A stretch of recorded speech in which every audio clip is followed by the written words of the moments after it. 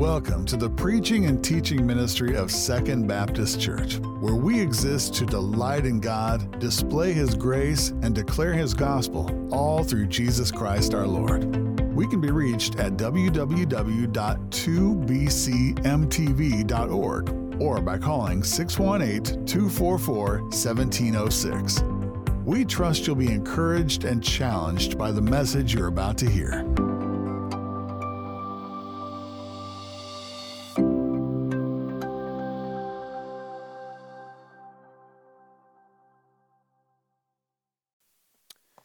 Let me ask you to take your Bibles and turn to 1 Timothy chapter 2.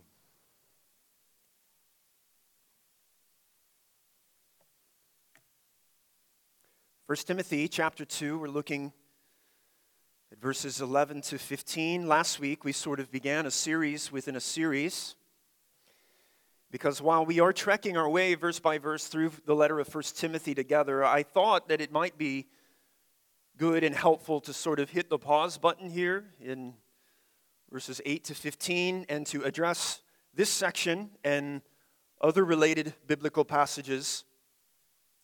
And really this whole issue of gender roles of men and women in the church in much greater depth and much greater detail. Now why? Why would we slow down here for at least the next 3 weeks or so and focus almost exclusively on this issue of gender roles?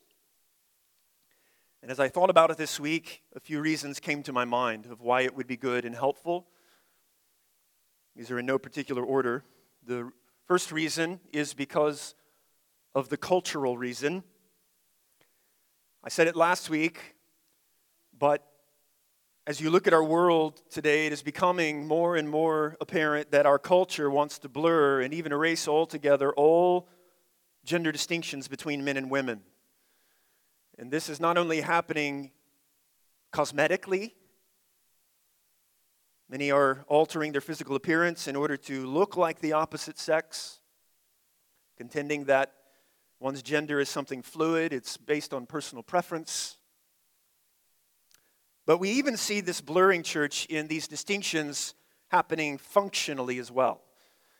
And that is to say that men and women really have no unique giftings, no differing roles or responsibilities to fulfill in the home or in the church. And brothers and sisters, the growing opposition from the outside world toward biblical truth is becoming even more open and even more aggressive. And this issue of gender is at the leading edge of that. And sadly, as I said, it's even happening in the wider evangelical church as well, where these roles and these distinctions are being abandoned, they're being questioned. And so I think it's important to have this discussion in times like these. And listen, I'm no prophet, but this is where I believe the church is going to face some of its greatest opposition in the days ahead. Mark my words. But there's a second reason. It's called the practical reason. Because that leads us to ask the question then, okay, if we're going to be a church that holds to complementarian views, and I told you last week that simply means that we believe that God has designed men and women with distinct roles that complement one another. If we're going to be complementarians, then what are those roles uniquely and specifically for men and women? If there are certain things that women can't do or restrictions for women, then where can they serve? Even in our own church, where do we feel those boundaries are biblically? What can women do, and how do these views get worked out practically in a church? That's a really important question. And some churches, even many complementarian churches, are going to come to differing conclusions on how these complementarian views get fleshed out, because some of these issues may not be as black and white as you think. For example, if a woman cannot serve in the office of elder or pastor, which we would affirm, can she ever teach men? What about a mixed Sunday school class? What about a small group? Can women serve as deacons? How about in our corporate gatherings? Can she pray? Can she read scripture? Can she sing? What can she do? What does it mean to remain silent? Do you see the whole host of issues here? This is a very important topic, practically, to be fleshed out in a church. Here's the third reason. The reason I think this is worthy of our time is because this whole discussion of the roles of women is often reduced to whether or not role determines worth. Role determines worth. In other words, does a differing role mean difference in worth or value? Can equality and difference exist together side by side? Because some tend to think that underneath much of this discussion, at least implicitly, is that by limiting a woman's role in what she can or cannot do, it must mean that we are diminishing her worth, her value, when nothing could be further from the truth. And so it's no wonder then that this discussion can become so heated, sparks fly, controversy, because many women feel this strikes at the very core of who they are. And thus, it is extremely personal, extremely sensitive. But then finally, fourth reason, I think this is important, and perhaps the most important, is the theological reason. Because if this is who God has designed us to be as men and women, then this discussion gets at the very foundation of who we are at the level of personhood. There is more to being a man and being a woman than your plumbing.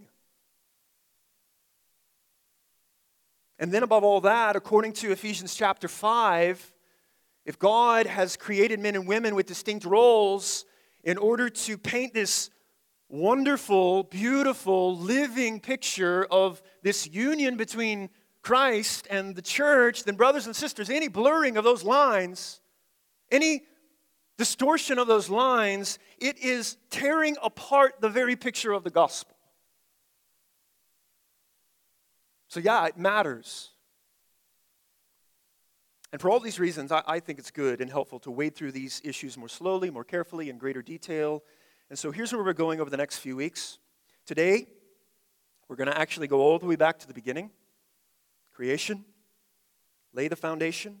Then next week, we're going to step outside of 1 Timothy. We're going to look in 1 Corinthians chapters 11 and 14, where Paul gives further instructions to help us understand these roles, God's order. And then, following Easter, we'll come back in more detail and deal specifically with 1 Timothy chapter 2. But I want to first read our text together this morning, so let me ask you to stand out of honor for the reading of God's word. I'm going to begin in verse 8. The Apostle Paul writes, I desire then that in every place the men should pray, lifting holy hands without anger or quarreling.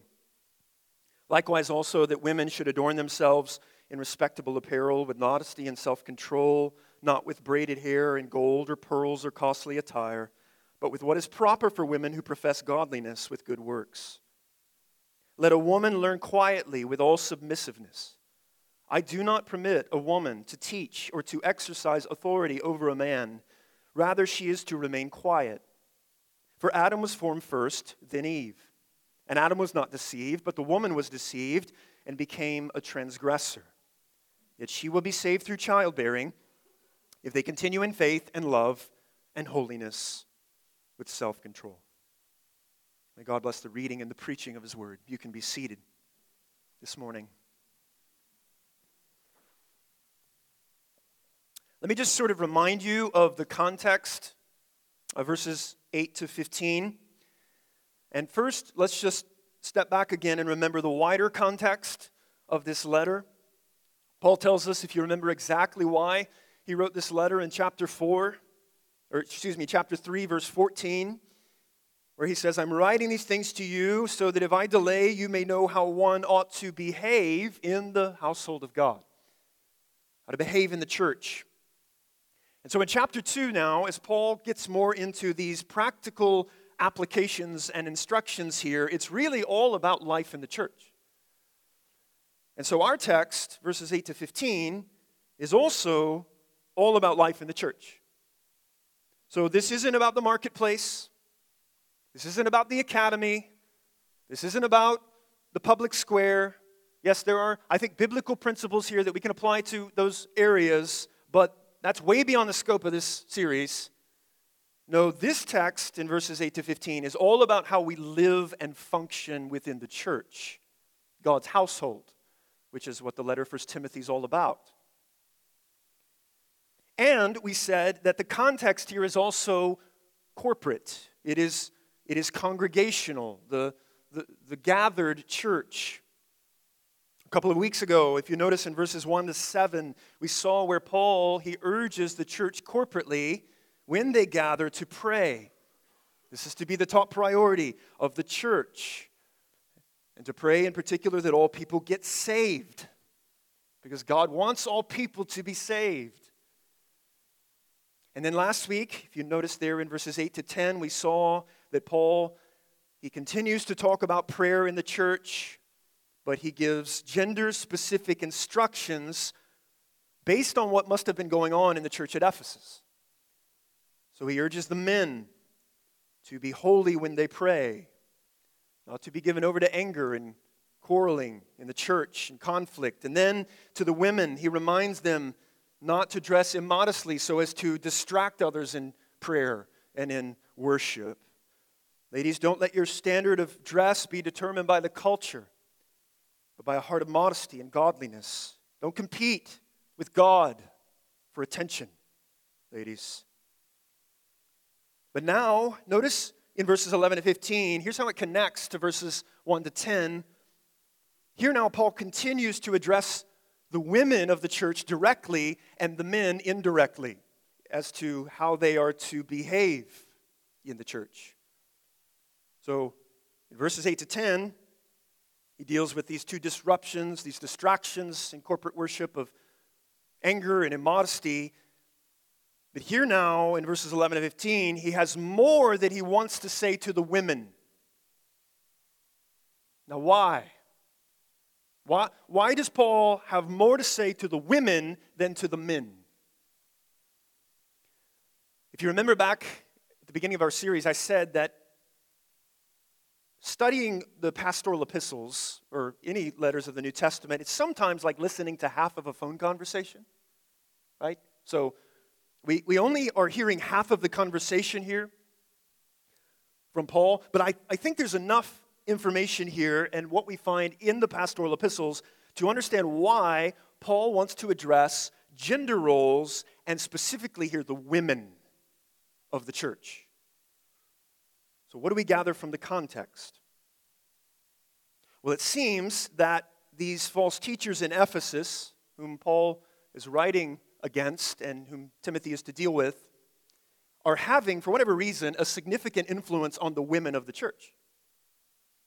Because apparently they are persuading and leading many women to follow them in their teachings. Where do we see that? Well, notice over 1 Timothy chapter 5. Paul's going to talk about widows in the church, but you actually see what's going on in the lives of many of these women and the problems that these false teachers are creating. In chapter 5, notice in verses 9 and 10, he's going to talk about the type of godly widows who the church is to care for, and he commends them in verses 9 and 10. But then look in verse 11. In contrast, look at what some of the women in the church was happening. Verse 11, but refuse to enroll younger widows, for when their passions draw them away from Christ, they desire to marry and so incur condemnation for having abandoned their former faith. Besides that, they learn to be idlers, going about from house to house, and not only idlers, but also gossips and busybodies, saying what they should not. So I would have younger widows marry, bear children, manage their households, and give the adversary no occasion for slander, for some have already strayed after Satan. So notice that many of these women apparently are abandoning the more traditional female roles, like marrying, bearing children, managing their households. And instead, look at verse 15, they are, did you notice that? Straying after Satan. If you remember, or according to chapter 4, verse 1, that's what these false teachers were doing. They were teaching the doctrine of demons. And we saw in chapter 1 and verse 20, Paul already had to hand Hymenaeus and Alexander over to Satan. So it seems straying after Satan then is connected to this false teaching. It seems that these false teachers are having a strong influence on the women of the church.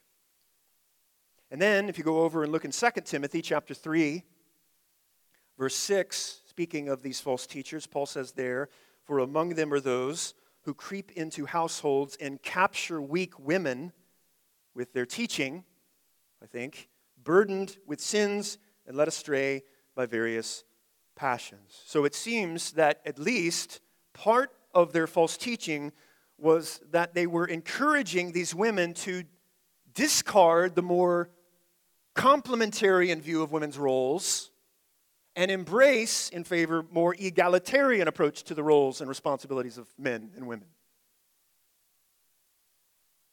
Which brings us to our text. Look in chapter 2, verse 11 to 15. And notice Paul's prohibition for women. Verse 12.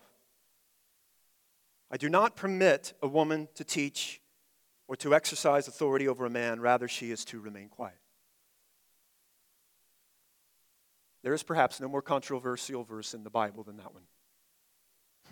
Every single word of that verse is contested. Now, we're going to look at this verse in detail in a few weeks here, but I want you to notice that at least just a simple, basic reading of verse 12, it seems as though Paul is prohibiting, he is restricting women from doing two things. Verse 12, teaching and exercising authority over a man. I told you it was controversial. Now, why would Paul feel the need to give this prohibition? Well, the only logical explanation, it seems, is because apparently in the church at Ephesus, some of the women were teaching, both men and women, when the church gathered, and, according to verse 12, they were exercising authority, which, according to chapter 5, verse 17, are the two very same responsibilities of a pastor, of an elder. So it seems some of the women were teaching men and assuming the role of pastor, and by doing so, what they're doing is they are distorting these God-given gender roles. And so Paul has to write to tell them to stop it. I do not permit this. Now, I said we're going to look at this verse in more detail in a few weeks, but this week, here I want to just ask this question: why? Why? Why this prohibition? What is the reason?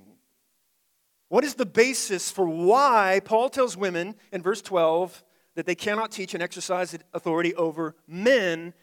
And brothers and sisters, here is where the views diverge.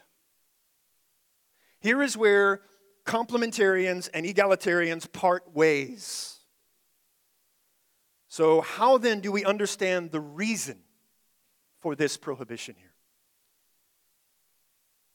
Well, there are a few options. One interpretation would say that, and we'll talk about this more in detail in a few weeks, that really Paul is only talking here, prohibiting here a certain kind of teaching, a domineering kind of teaching. Or because it says with authority, it means pastoral authority, so they can teach men, but they can't serve as pastors.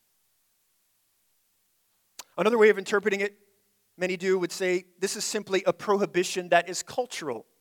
It's a prohibition that is time-specific. In other words, this isn't a blanket statement for all churches in all times and all places, but a very particular command for this particular church at this particular time. Maybe it has something to do with the false teaching and the women who were succumbing to that. Or maybe it's because women in this day weren't as educated as a man. Or it would be a cultural taboo for a woman to assume this position of authority in a culture like this. And therefore, it doesn't still apply to our culture and our time today. And there are many more.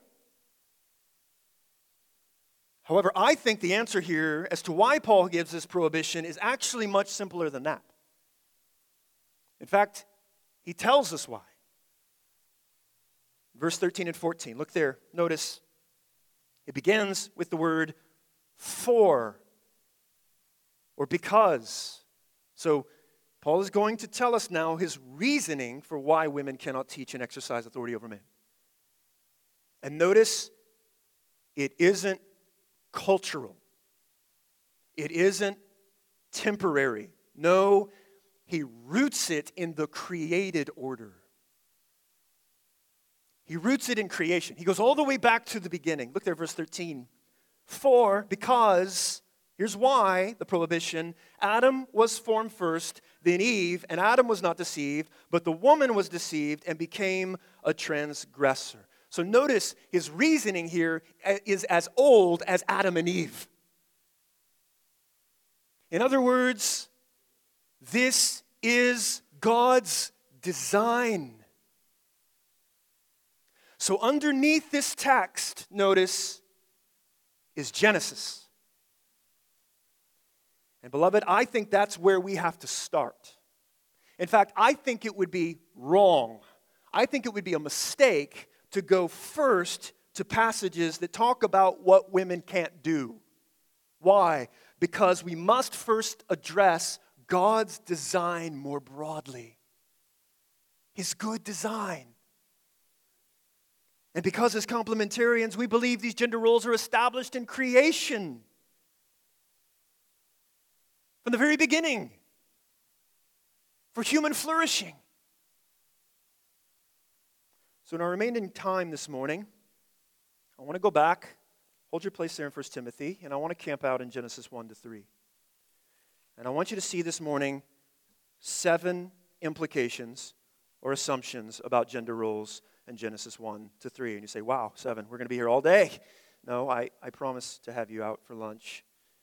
But I think we need to begin at the beginning. Now, just as a note, it's important that while Genesis 1-3 gives us good insights for a biblical picture of manhood and womanhood, what we don't see, though, in Genesis are explicit commands for men and women in these roles. No, what we glean here is more inferred. It's more implied, but the specifics are going to come later in the Bible, which shouldn't surprise us with the unfolding nature of God's revelation.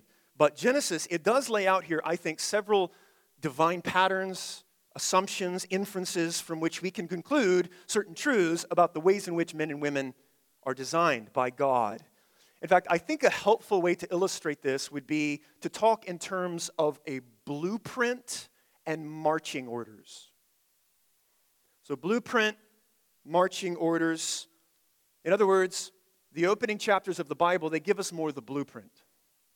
They give us more of the overall picture. They don't tell us specifically how to build. They don't give us specific instructions, but it's more a blueprint. And the marching orders, the specific instructions are going to come later, right? 1 Timothy chapter 2, 1 Corinthians chapter 11, Ephesians chapter 5, 1 Peter chapter 3. I mean, all over, right? Those are the more specific commands. So we're looking here at the blueprint. This is the overall design. And they lay the foundation for a biblical manhood and womanhood. Notice these 7 implications. Implication number 1. Men and women are both created in the image of God. The book of Genesis opens by giving us here 2 chapters, notice, on the creation of the world and the formation of the garden prior to the fall. And at the end of chapter 1, on the 6th day, this is the very pinnacle of God's creation, He creates a man and He creates a woman. Genesis chapter 1, look there, verse 26. Then God said, "Let us make man in our image, after our likeness, and let them have dominion over the fish of the sea, and over the birds of the heavens, and over the livestock, and over all the earth, and over every creeping thing that creeps on the earth." So God created man in His own image. In the image of God, He created him, male and female, He created them. Now, first of all, just notice here that when God decides to create mankind, He creates them with two distinct genders, two sexes. Male and female, He created them. In other words, mankind is not designed to be this androgynous being with no distinct gender. Nor is gender, contrary to public opinion, something that is fluid, something that is changeable. No. Based on personal preferences. No, God is the one who creates us male and He creates us female. And yet, look there, both men and women, apart from anything else in all creation, this is the only thing in creation said to be this, they are uniquely, personally, directly created as image bearers of God. Verse 27, so God created man in His own image. In the image of God, He created him. Male and female, He created them. So notice we see two distinct sexes and genders, and yet both are created in God's image. Now, a lot of ink has been spilled on what it means to be created in the Imago Dei, the image of God. What does it mean to be created in God's image? Well, many take it to mean mankind is to be this personal reflection of God's character. He's a little mirror, man and woman, to reflect God's goodness and His moral character. Others say it has more to do with man's ability to reason or his conscience or his creativity or his ability to have intimate relationships. Others would say, look there in verse 26, it has something to do with exercising dominion over creation. He rules as God's vice regent and his deputy over creation. And listen, all of those are true. All of those are true. But suffice it to say, at the very least, it means something about the man and the woman's role in relationship to the creation and in unique relationship to God. Both of them. Verse 26, both man and woman are given, notice, joint rule over creation. Verse 26, let us make mankind in our image after our likeness, and let them, man and woman, have dominion. Or verse 28, look there, God blessed them and said, be fruitful and multiply, fill the earth, have dominion. So the creation mandate, it isn't just given to the man, it's given to the man and the woman. Together. Both of them. What's my point? Or really, what's Moses' point? Well, I think his point is that both the man and the woman alike bear this divine image equally. They are equals. There is absolutely no inferiority here. No. And thus, both men and women possess equal worth. They possess equal dignity. The woman isn't less than the man. Eve wasn't inferior to Adam. No, they are equals. Equal in personhood, equal in importance, equal in rule over creation, equal in access to God. And this is the first, and I think the most important point that has to be made here. Why? Because functional difference doesn't mean ontological difference. That's a fancy way of saying the difference in function and role doesn't mean a difference in worth and dignity. No. Men and women are created equal. She is your equal, brothers. Reminds me of what Peter says, if you remember 1 Peter chapter 3, to the husbands. He says she is an heir with you of the grace of life. She was co-ruling over the first creation. She's going to be co-ruling over the second creation with you. She's an heir with you, men.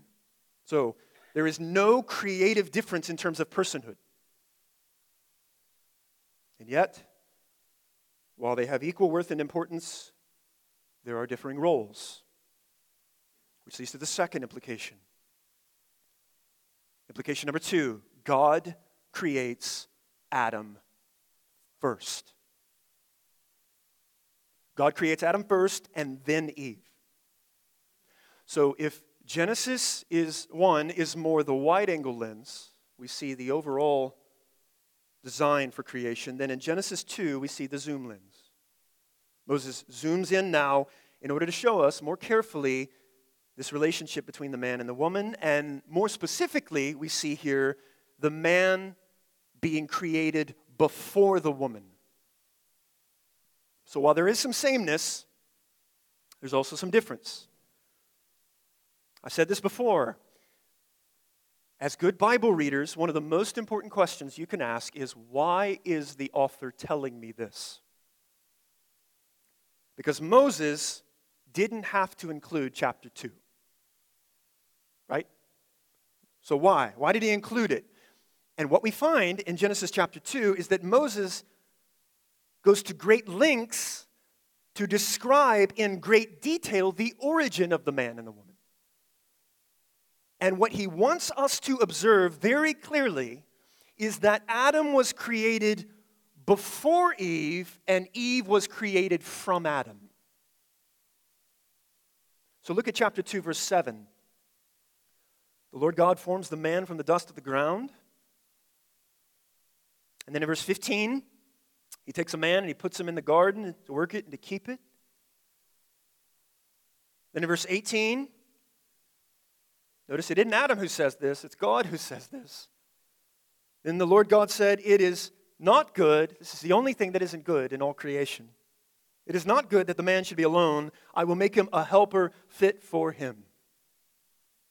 And then, in great detail, notice in verses 21 to 24, this description of God causing the man to fall asleep, and he takes a rib from his side in order to make the woman.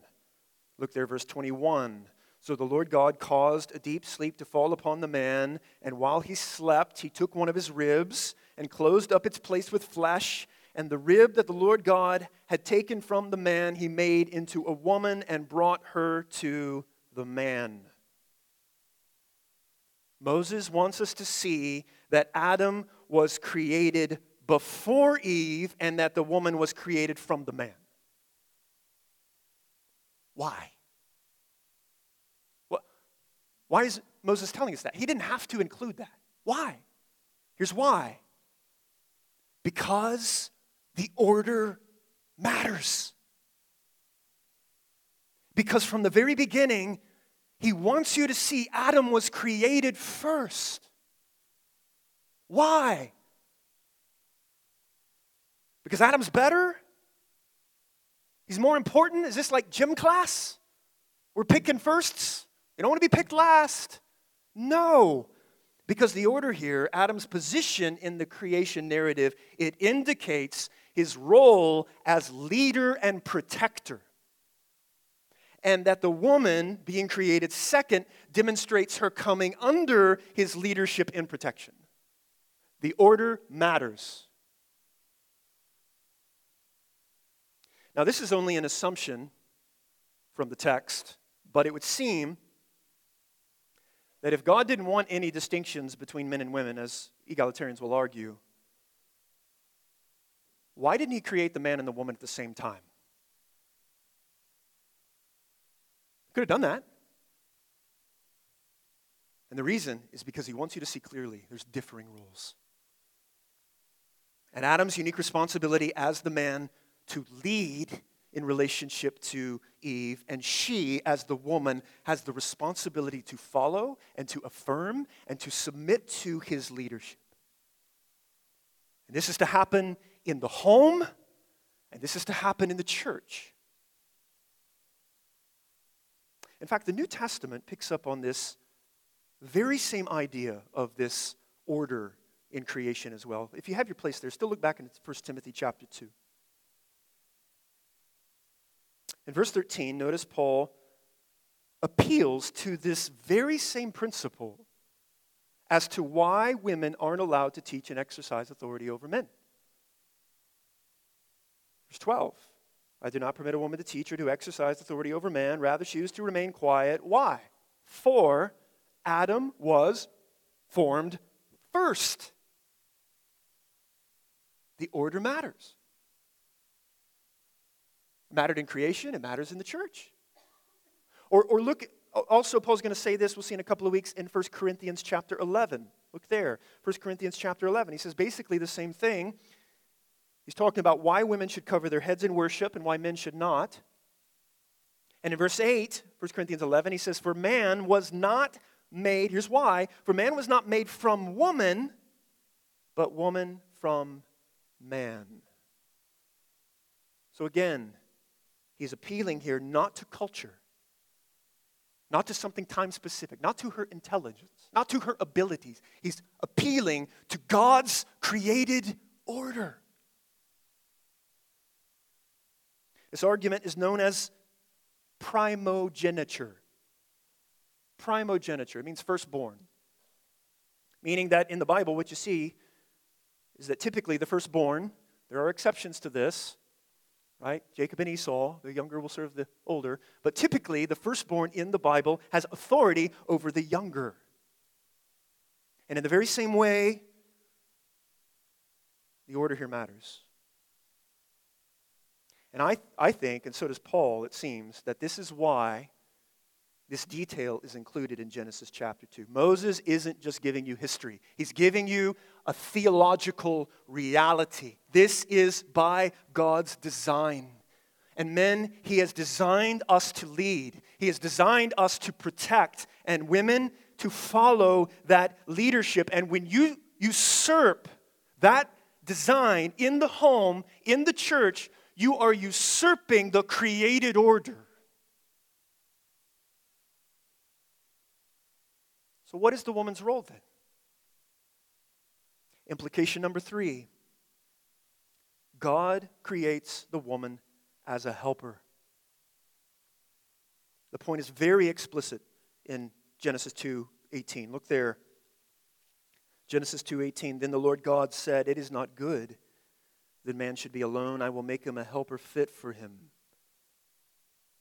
So Eve was created from man, after man, equal in worth, and she was also created for man. A helper fit for him. Now, hear me very clearly. Helper is not a demeaning term. It carries no connotations of her diminished worth. In fact, you know who is often called a helper in the Bible? God. Psalm 33, verse 20, our soul waits for the Lord. He is our help. No, helper is a functional term. It is not a demeaning one. So just as God at times comes alongside His people in order to help them, so also the role of the woman in the relationship to her husband is to be that of a helper. Again, look at chapter 2, verse 18. It is not good that man should be alone. I will make him a helper fit for him, or corresponding to him. If we aren't careful, we can psychologize Adam's aloneness. You tend to hear this a lot at weddings. Like, he needs a helper because he's lonely. He needs companionship, right? And that's not inappropriate. That's one possible aspect, but helper here, it can't be separated from the broader context here of the creation mandate.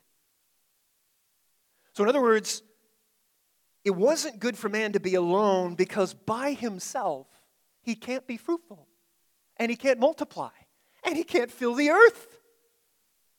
So again, there's complementarity here between the man and the woman. And Adam's aloneness, it wasn't because he was lonely. I mean, God could have created a golden retriever for that. No. He needed a helper fit, corresponding to him, because if mankind's going to have dominion over the earth, there must be a man to work the garden, and there must be a woman to be his helper, his helpmate. And so the word helper, it signifies her role to help and assist and support the man in the task of ruling over the creation together, and thus implying his leadership and her support in that leadership. Brothers, we need a helpmate. And she has a very specific realm of dominion in which only she can fulfill this. Ladies, you have an important role. Implication number 4. I won't spend much time here, but I just want to note it, because you may wonder why it's there. Implication number 4, Adam exercises his leadership by naming the woman. Again, I think the point here is more implied. It's not explicit in the creation account, but in Genesis chapter 2, notice there, we see that part of Adam's rule over the creation is exercised in naming the animals. So look there in chapter 2, verse 19. So out of the ground the Lord God formed every beast of the field and every bird of the heavens and brought them to the man to see what he would call them. And whatever the man called every living creature, that was its name. The man gave names to all the livestock and to the birds of the heavens and to every beast of the field. So he's exercising his dominion over the creation by naming the animals. But then, after God creates the woman from the rib of the man, look there in chapter 2, verse 23, Adam says, and notice the very first recorded words of human history are a man praising his bride. She's a treasure, brothers. 2:23, then the man said, this at last is bone of my bones and flesh of my flesh. She shall be called woman. She was taken out of man. So twice he names her, because then in chapter 3, verse 20, he called his wife's name Eve. 2 times he names the woman. Why? Indicating his leadership. It's not in any way to compare women to animals. It's simply to say it was the responsibility of the man to lead in naming them. His naming shows his leadership. And just as a side note, notice implications 1 to 4 all happen before the fall.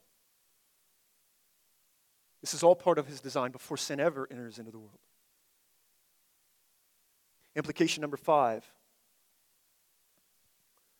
The serpent subverts God's pattern of leadership by tempting the woman first. When the snake slithers into the garden and he goes first to the woman, he does so because he is attempting to subvert God's pattern. In other words, the serpent tempts Eve, not Adam. Look in Genesis chapter 3, verse 1. Now the serpent was more crafty than any beast of the field that the Lord God had made. He said to the woman, did God actually say? So he goes first to the woman. Why? Why go first to the woman? I mean, after all, wasn't it the man who was given the command not to eat? So why go to the woman? Because by doing so, church, the serpent is subverting the pattern of male leadership laid out by God in creation. That the man is to lead, and the woman is to follow that leadership in the home and in the church. This is God's pattern. Turning it upside down. Now, I'll say more about this again when we look at 1 Timothy 2, if you still got your place there. But notice in verse 14, I think this is Paul's very same argument here as well.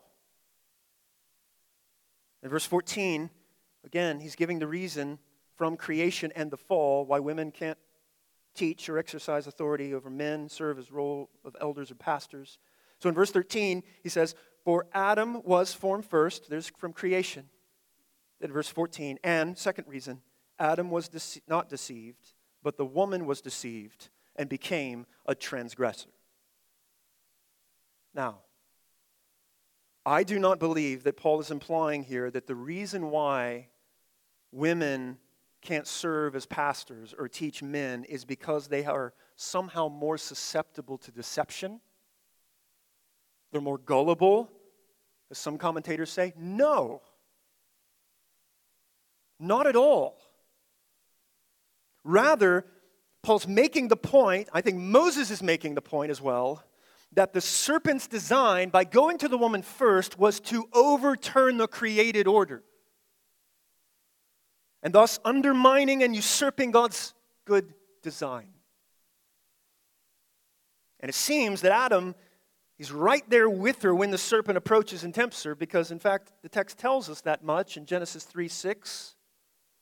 She took of its fruit and ate, and she also gave some to her husband who was with her, and he ate. So Adam, he sees it, and he does nothing at all. He stands by. He's not leading. He's passive. He's allowing the woman to take the lead and undermining God's order and failing in his responsibility to lead. And as a result, the entire human race is plunged into sin and death and chaos and disorder. This is no small thing. Which leads to implication number 6. Back in Genesis, Adam is reckoned by God responsible. The representative head. Because Adam was with his wife and he did nothing. He should have just right there cut the head off the snake. The primary responsibility then for sin entering in the world fell to him. Why? He was responsible to lead and he failed. He's the representative. Sometimes you hear it called the federal head. Now, 2 places in the Bible make this abundantly clear. I just want to show you in Genesis 3, look there, after the fall, when God comes to the man and the woman, who does he rebuke first? If there were no gender roles, if there were no gender distinctions, as the egalitarian would say, then God should have rebuked the woman first, right? After all, she sinned first. But he doesn't. He goes to the man. Why? Because he bore the responsibility for what happened. He is the one who is responsible. He is the federal head. He's the representative of them both. Men, hear me. You bear the responsibility before God to lead your family. And you bear the responsibility before God to lead in this church. You see so many churches today, and you think, where are the men? In fact, Paul picks up on this idea. Here's the second text, Romans chapter 5. Even though Eve was actually technically the one who sinned first, in Romans chapter 5, verse 12, Paul says, therefore, just as sin came into the world through one man. Now, he doesn't say through one woman, which would have been actually more accurate. Through one man. Why? Well, of course, he's playing on Christ and Adam there, but Adam as the head, he bears the weight of responsibility. It doesn't discount her personal sinning, but it is Adam who is ultimately held responsible. He's the head. He's the representative. He is responsible for leading. Which leads to our final implication. In Genesis 1 and 2, we see God's design is created order for men and women, and then after the fall,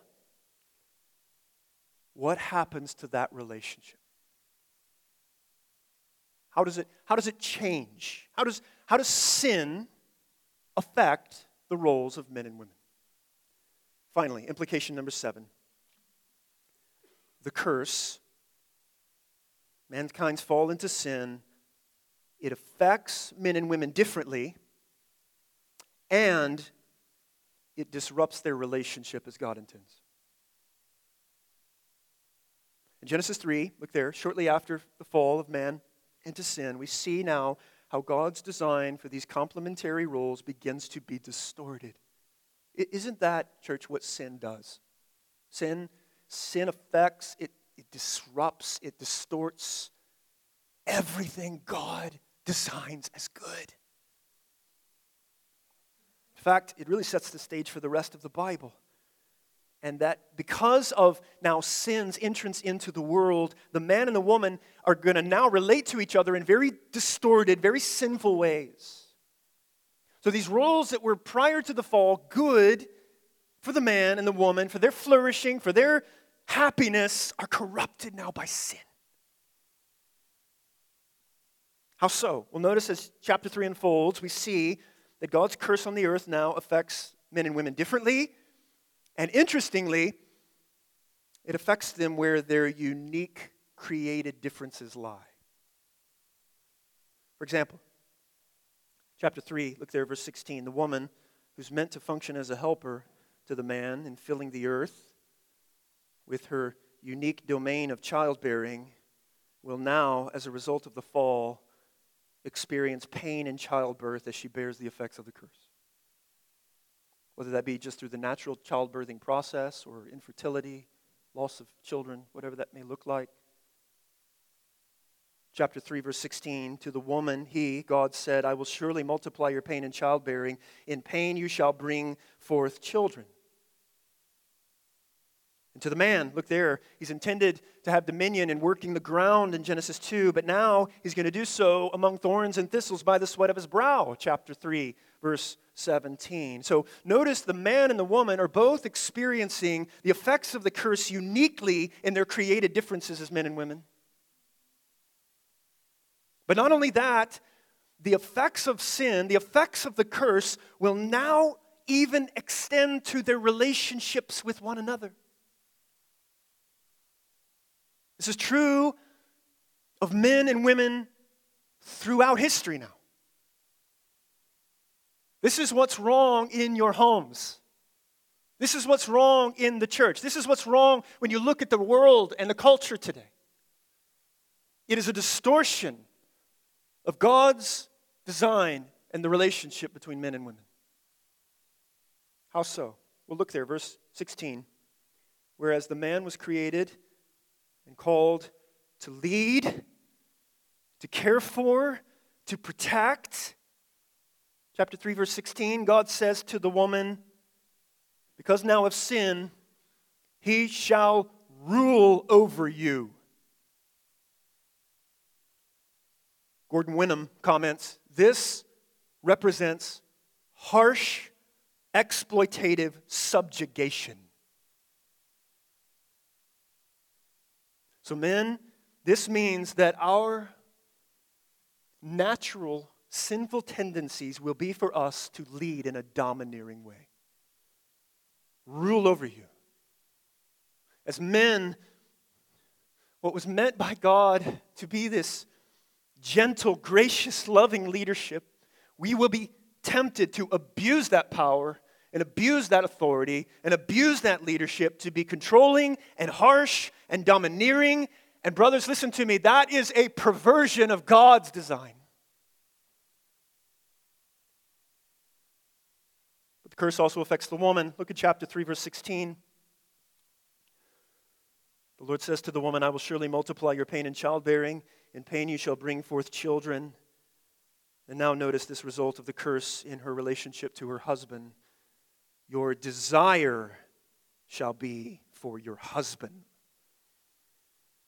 Now, men, as much as you would like to think this desire here is romantic desire, most likely is not. I'm sorry to burst your bubble there. No. And the reason I say that is because that word desire occurs only one other place, and it's in the very next chapter. Chapter 4, look there. And here, it's a desire for mastery, a desire for control.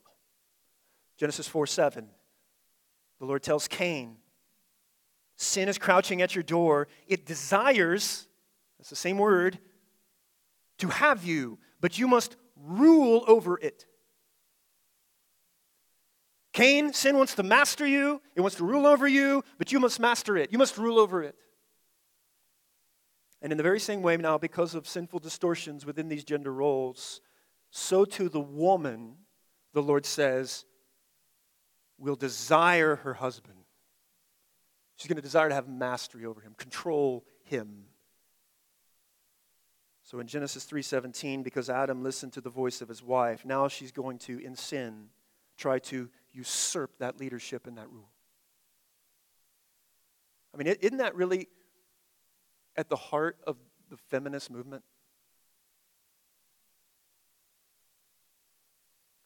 And beloved, this is what sin does. It breaks and distorts God's good design for men and women, and it turns the created order upside down. So I don't think it's any exaggeration to say that what we are observing and what we are witnessing in our culture today is the very definition of what Paul calls in Romans chapter 1, the suppressing of the truth in unrighteousness. And this is exactly what was happening in the church at Ephesus, and that's exactly what is still happening in the world today. And this is why Paul tells Timothy that getting gender roles right in the church is one of the means by which we protect the gospel and we uphold the truth as we image God's design. So listen, gender roles are no small thing. And ladies, hear me very carefully this morning. You glorify God in the distinct roles that God has entrusted to you, and there is great significance in being a woman. You are uniquely blessed. You are uniquely formed. You are uniquely gifted. And so there is a unique opportunity for God's glory to shine through you in a way that a man never could.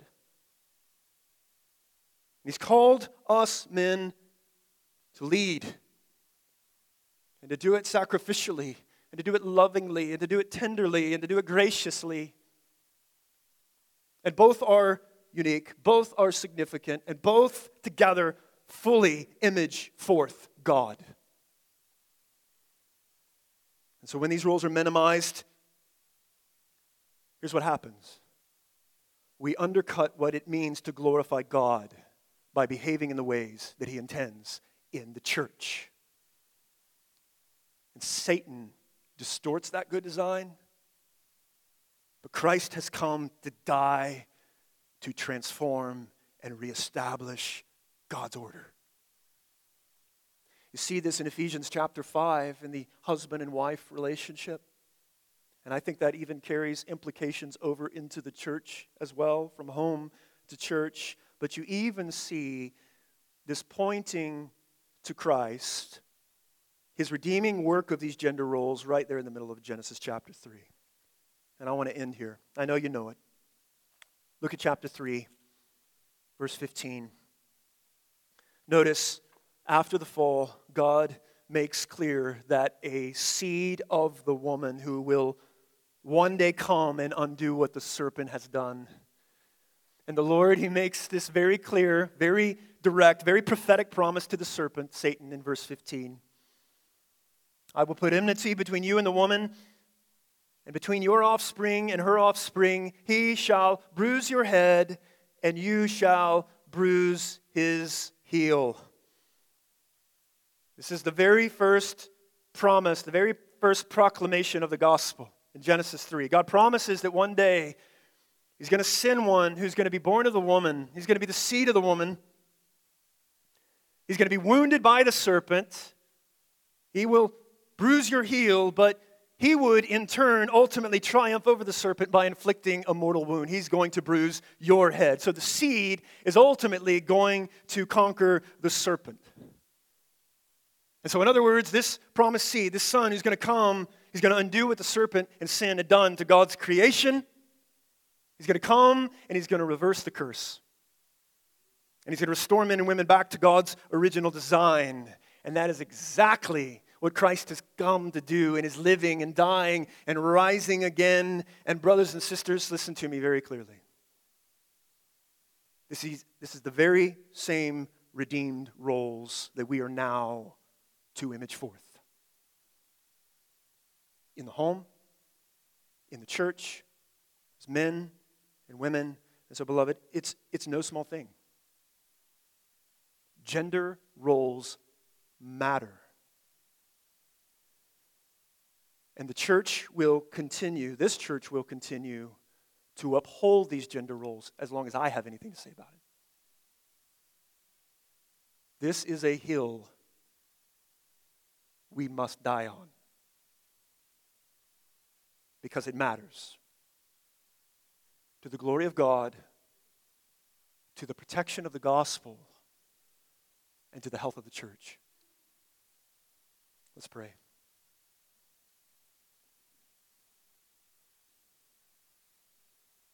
Lord, we thank you and we praise you that you entered in Jesus to this sin-ravaged world. The seed of the woman has come. And you've come for those who have spurned you, who have rejected you, who have denied you, who have sought their own ways. In many ways, eating from the tree because we think we're wiser than you. That you would send your Son, the snake crusher, to us. Oh God, we praise you. That you would deal, Christ, with the decisive blow to the great enemy. That at the cross, you have undone what sin has done. You have reversed the curse, and you are now, even through the work of your Spirit in your church, restoring men and women back to what you have created and designed them to be. And so we pray, oh Father, that you would do that now in this church. We pray you would do that in the homes represented in this church. I pray for the men of this church that you would raise up godly, strong, tender men to lead their homes, to lead in this church. I pray for the women of this church. God, thank you for godly women. Thank you for our wives. And I pray today, in a culture that would lie to them, and where we've seen even sinful distortions of this kind of leadership and headship, you would remind them of how significant they are to you, that they are co-heirs of the grace of life. And so, Father, we ask that you would, by your Spirit, enable us as men and women to image forth this good design, to be a watching witness to the world, so that the truth of the gospel would not be hindered and distorted by the way we function as men and women, but it might even more powerfully communicate to the world who you are and what you have done through the gospel of your Son. We pray this in Jesus' name. Amen.